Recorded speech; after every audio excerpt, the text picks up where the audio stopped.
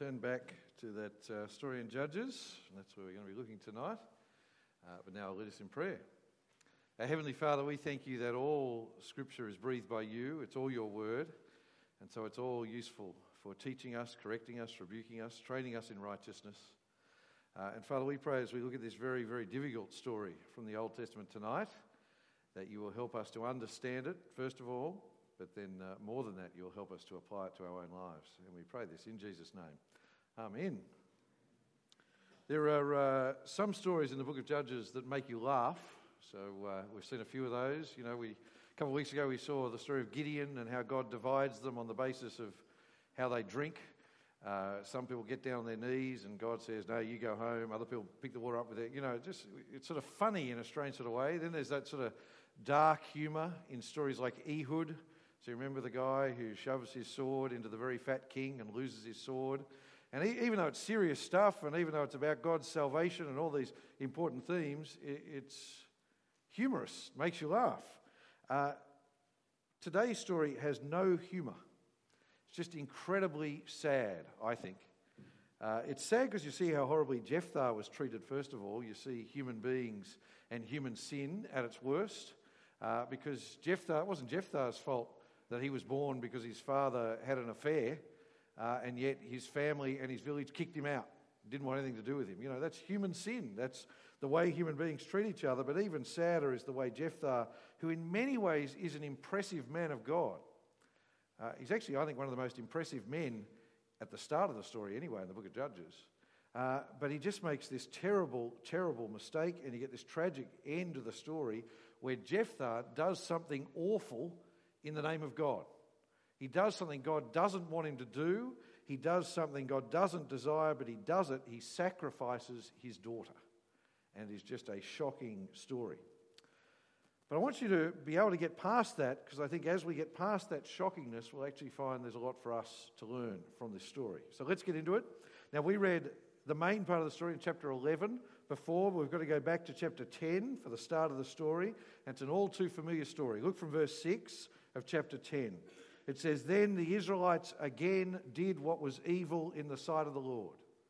So we have heard that just over and over and over again in the book of Judges, and it says they worshipped the Baals and the Ashtoreths. And then a little further down, they abandoned Yahweh and did not worship him. See, reading the book of Judges is a bit like watching those movies that have sequel after sequel, but in fact there's no sort of progression in the story. You know, so it may be a bit before many of your time, but the Rocky movies were a bit like that. Rocky 1 was nominated for an Oscar. They thought, what a great story. And then there was Rocky 2 and Rocky 3 and Rocky 4 and Rocky 5. And by the time you end up watching Rocky 5, you're sort of going, I've seen this story somewhere before. It's just different actors, same story. A bit like Sharknado probably is a more recent example.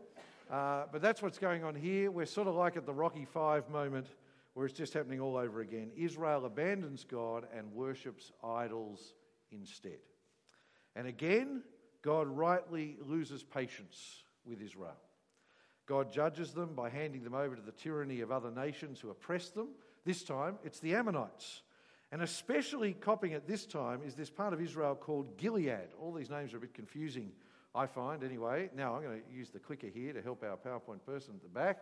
But there we go. We've got a map today. So the region they were particularly attacking, which way will it be on this screen?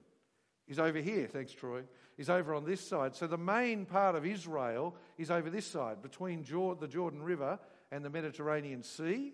Okay, but you see where it's got Gad there on the other side of the Jordan, and then up above towns called Jabesh Gilead and other Gileads. That's the area that was particularly being attacked. So for 18 years, the Ammonites, so you can see Ammon where they are, sort of further out in the desert, they were attacking that part of Israel for 18 years. But then, after a while, they started crossing over the Jordan and attacking the main part of Israel, where you see Ephraim and Judah there. And it's sort of like if people were attacking northwest Australia, you know, we mightn't like it, but we'd sort of go, oh, well, you know, whatever, it's a lot of desert. But then if they get to Sydney and Melbourne, people go, hang on, come on. Well, that's sort of what happened here. They got to Ephraim and Judah, where proper Israel was, and then they said, hang on, we better cry out to the Lord like we've done all those other times. So they say, God's going to save us again. But this time, God says no. God says, I have delivered you so many times. And every time you turn back to idols and you start worshipping other idols. So why don't you try for a little while crying out to idols? Why don't you cry out to them, your other gods, your Baals and your Ashtoreths, and let's see if they listen to you. So God says, no, I'm not going to answer your cries. But Israel really seems to repent this time. They admit their sin. They smash their idols. They get rid of them. But here's the thing. God still doesn't respond. And this is really, really important. You cannot twist God's arm to make him do whatever you want. You see, this is really important. Our repentance does not make God forgive us. Please get this right. It's not like God is sitting there and he says, when they turn back to me, then I'll forgive them. No. God forgives us out of his love and out of his grace, and our repentance is only ever a response to God's forgiveness. So don't try and make deals with God, and we'll see that even more in a moment, how badly that goes in this story. And so here it actually says, look at verse 16, it says the reason God relented was he just became weary of Israel's misery. That was the reason. God just did not want to see them suffer anymore. He said, this is my people, this is the nation of Israel, the people I love. Even though they deserve it, I can't bear to see it anymore. But God still hasn't acted. God hasn't raised up a leader for them like he has in the past. There isn't an Ehud at this stage just yet. So they start looking for one themselves. But they can't find one. There's no great warrior who sort of looks like a likely candidate. But then they remember Jephthah. So let's go to chapter 11, verse 1. And it says, Jephthah the Gileadite was a great warrior, but he was the son of a prostitute. So Jephthah did not come from good stock. He hadn't been to the right schools, that sort of stuff. In fact, he was a bit of a worry, you know what I mean? He was someone who they didn't like the fact that he was one of them. Worse than that, they had driven him out of town, it tells us. They'd kicked him out, said, we don't want you. But some people are just leaders. And Jephthah was one of those men. And so all the outcasts, everyone from around the place who'd been kicked out of their towns, the tough guys, if you like, who society had rejected, they all sort of got together around Jephthah. And he was this mercenary general with a mercenary army who was just sort of doing all sorts of stuff. He's a bit like David. You know the story of David a little later on in Israel's history, where David sort of has to flee Saul, and then all the outcasts come and form around him, and he becomes a great general. Well, that's like this guy. And so at last, the people come to this man they'd rejected, and they say, we need you to lead us in fighting the Ammonites. But here's where you get an insight into Jephthah. He's actually an impressive man, and he's actually a bit of a politician. He's a bit of a deal maker, because he doesn't say yes straight away. He works out, if I string them along a little bit, I'll get more out of this. And so, look at verse 7. Jephthah replied to the elders of Gilead, didn't you hate me and drive me from my father's house? Why then have you come to me now when you're in trouble? It's a fair call, isn't it? You know, it's a bit rich coming and asking for my help now. And so he sort of made them feel a bit guilty. And so in response, they sweeten the deal. They say, well, if you lead our armies and if you win, we'll make you the boss permanently. You can be our permanent judge. Now, how has that gone for Israel in the past when they get a sort of rebel mercenary leader to be their king or their... It hasn't gone well, has it? And so the son of a prostitute who they kicked out of town takes the deal. But in his response, you see that Jephthah is in some sense a man of God, because he recognises that God has to be behind him if this is going to work. So look from verse 9. So Jephthah said to them, if you are bringing me back to fight the Ammonites, and the Lord gives them to me, I will be your leader. You see that? He's recognising this is only going to work if God's behind it. This is only going to work if God is behind what I do. And so in verse 11, they sort of sign a contract, they sign a deal, but Jephthah makes them do it in the presence of the Lord, it says. He's saying this is a covenant, and we're recognising that God is in control of it all, not us. So Jephthah is wanting to follow God. He's not just a mercenary. In some sense, he's a man of faith. Well, Jephthah gets about leading. Remember, he's a renegade leader of a mercenary army, so expecting him just to march straight off to war. But he doesn't. Again, he's a bit of a politician. He actually tries diplomacy first. You can read it. We didn't read this before, verses 12 to 28. You can read it later on. But basically he goes, sort of like, when Donald Trump met with the leader of North Korea, or it's a bit like that, sort of. But anyway, he goes and talks to the Ammonite king, and he tries to talk about whose land is whose, and historically, isn't this Israel's land? Why are you attacking us? But very quickly, it seems like the only answer is going to be war. And so again, Jephthah shows himself to be impressive in the way he keeps turning to God as the one who's in charge. So look at how he finishes in verse 27. He says, he's talking to the king of the Ammonites. He says, I have not sinned against you, but you have wronged me by fighting against me. And then he says, let the Lord, who is the judge, decide today between the Israelites and the Ammonites. See, whatever else Jephthah is and whatever else he becomes, he is a man of faith. The incredible thing is, this guy who does this awful thing is actually included in your New Testament, in Hebrews chapter 11, as a hero of the faith, like Gideon and the other judges. Because he is impressive, despite his unimpressive beginnings. He knows that God is in control. He knows that if he wins the battle, it is because God made it happen, not because he's some great general. Jephthah, at this point, actually, I think, has more potential to be a great leader than any of the other people in the whole book of Judges. And so now, God puts his hand on Jephthah. Look at verse 29. The Spirit of the Lord came on Jephthah. That's God saying, this is my one. That's God anointing him and saying, this is the man I will use to save my people from the Ammonites. It's God saying, the victory is yours, Jephthah. I am with you. And it all starts well. Jephthah travels through Gilead and Manasseh, raising up armies to go and fight the Ammonites. And we just sort of wish at this point the story said, and he went and fought the Ammonites and won. But he doesn't. Instead, he does something strange and awful, but actually sort of understandable. He doubts God. You see, for whatever reason, he doesn't believe that victory is certain. Like Gideon a couple of weeks ago. Do you remember how Gideon sort of had to test God? Said, I know you've said you're with me, but I want you to prove it. Well, sadly, Jephthah says, I don't know that God's going to give me the victory, so maybe I need to twist God's arm. And he tries to bargain with God, just like he'd bargained with the leaders and like he'd bargained with the Ammonite king. Look at verse 30. It says, Jephthah made this vow to the Lord, if you will hand over the Ammonites to me, whatever comes out of the doors of my house to greet me when I return in peace from the Ammonites will belong to the Lord, and I will offer it as a burnt offering. Our English translations put whatever comes out of the door, as if he's contemplating a lamb sort of bouncing down the driveway when he gets home. But the word means whoever. See, Jephthah seems to be saying to God, I'll give you a life if you give me the victory. Now, I think he's probably assuming it will be a servant, someone he doesn't particularly care much about.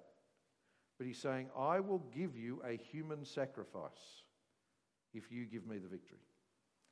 Now, it is almost impossible for us to comprehend Jephthah doing this, isn't it?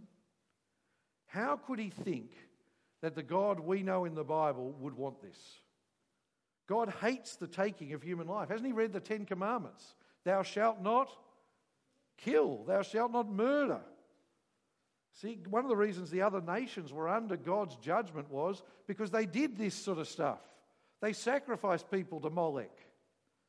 You see, and more fundamentally, God doesn't need to have his arm twisted.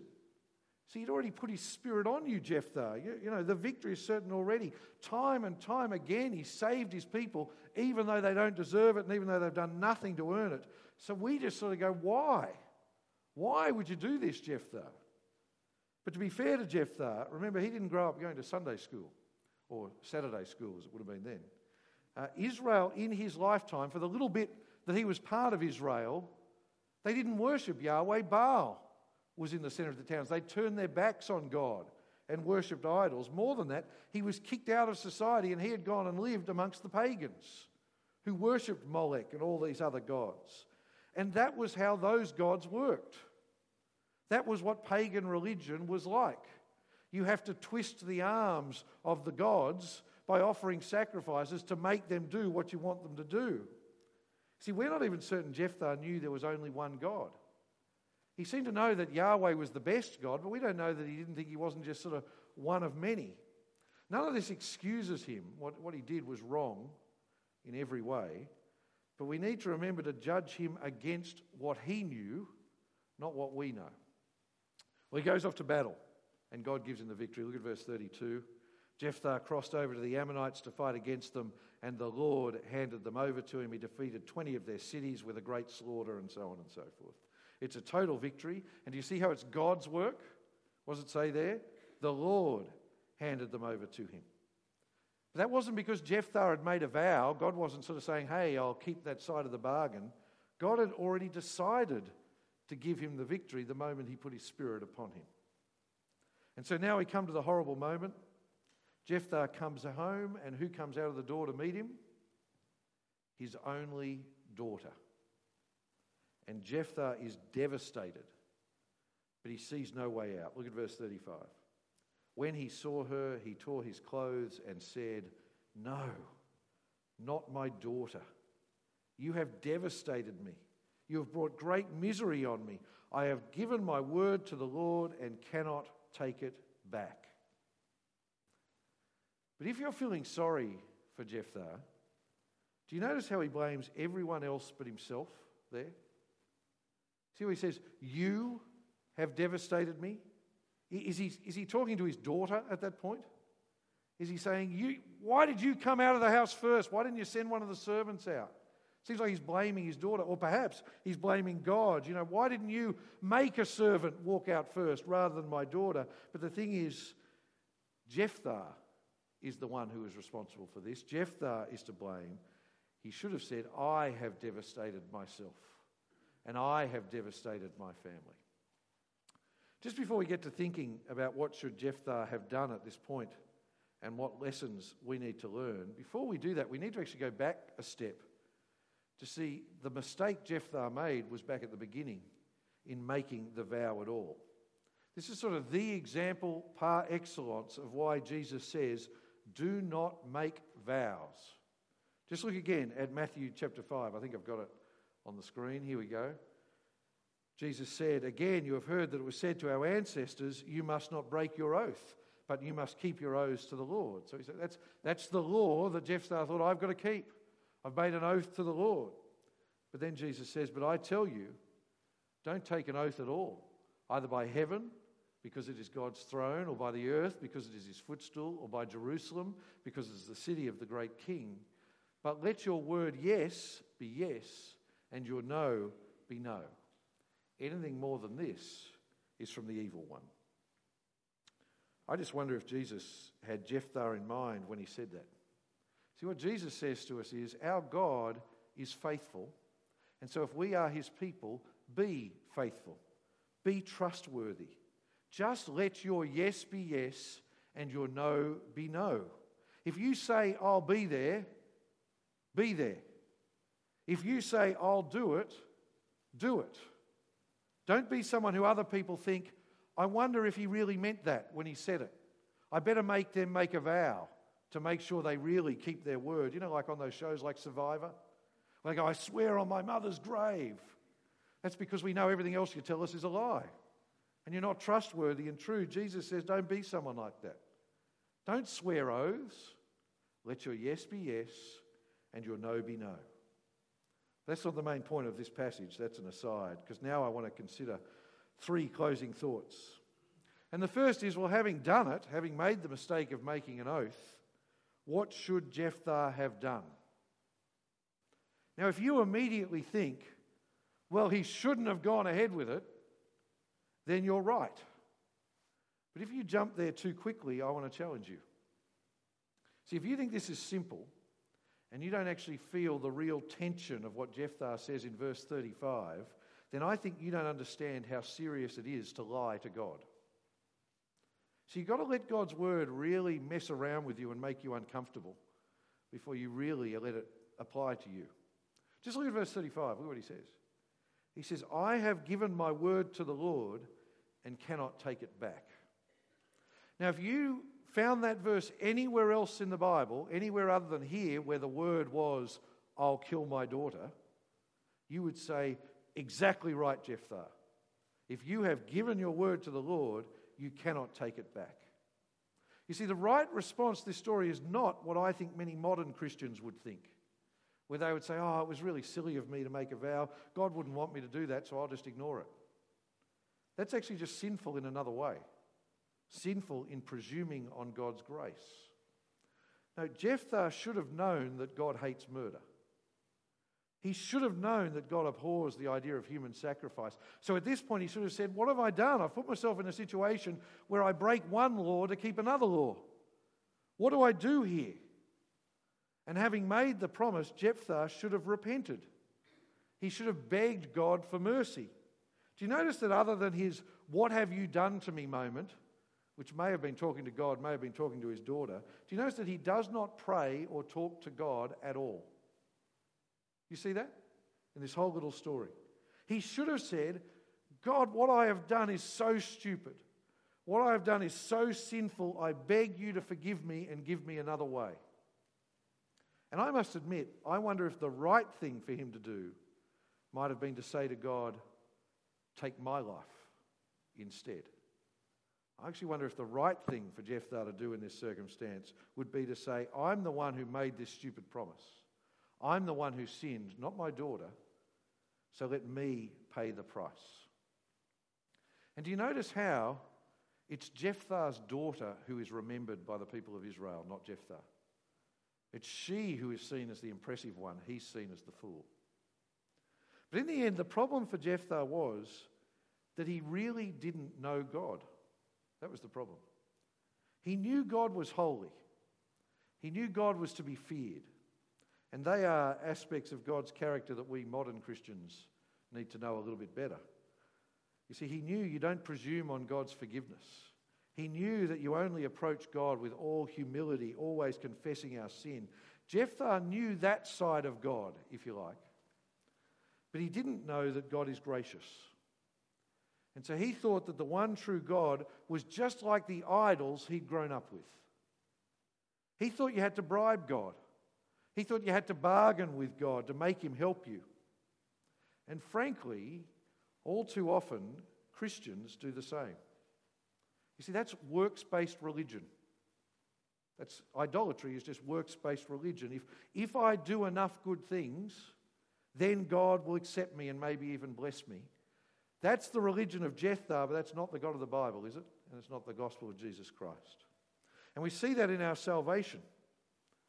God doesn't save you because you've twisted his arm. God doesn't save you because you've asked him to. God saves you despite you, not because you deserve it. And God saves me despite me, not because I deserve it. God saves us because he loves us, not because we love him. See, Romans 5 captures this better than any other passage of the Bible, I think. Look at it on the screen. It says, for while we were still helpless, at the appointed moment, Christ died for the ungodly. And then verse 8, but God proves his own love for us in that while we were still sinners, Christ died for us. See, the Christian gospel is not us bargaining with God. It's not us saying, God, I know I've got a problem. I'll trust you if you help me out. The Christian gospel is while we are sinners, while we are helpless, he sends his son to die, to pay the price for our sin. And what do? We don't bargain with God. We just accept that free gift of salvation by faith. It's the same with prayer. When we pray, we are not twisting God's arm to give us things he does not want to give us. I think Christians often have this funny view of prayer that's a lot like Jephthah. No, we pray to our Father, trusting that he loves us and wants to give us all good things. Unless I'm really weird, and that is certainly a possibility, I think every Christian at some point has prayed one of these prayers. If you do this for me, God, then I will do this. I'm not going to ask for a show of hands because that might show that I'm really weird as the only person who's done this, but I think we all do it. Every teenage boy, sorry if you're a teenage boy here, has prayed, God, if you make that girl like me, I'll go to church every week. Lots of people pray, God, if you give me that job I really want, then I'll give generously. And I might even tithe. I'm using silly examples, though I don't think they're that silly, because in our faithlessness, we pray those prayers. We think sort of we can bargain with God. I'll do this for you, God, if you do this for me. We tend to pray those prayers when we think God doesn't really want to give us the thing we're praying for. They're silly because you do not bargain with God. And you don't bargain with God because you don't need to bargain with God, because we know and we pray to the God who loves us and wants what is best for us, though not always what we think is best for us. My final point is about Jesus and Jephthah, because someone might say, hey, you said God hates the idea of human sacrifices, but isn't Jesus a human sacrifice? Isn't Jesus a person sacrificed for our sin? And certainly some people say, how can you believe in a God who wanted his son to die? That's just divine child abuse.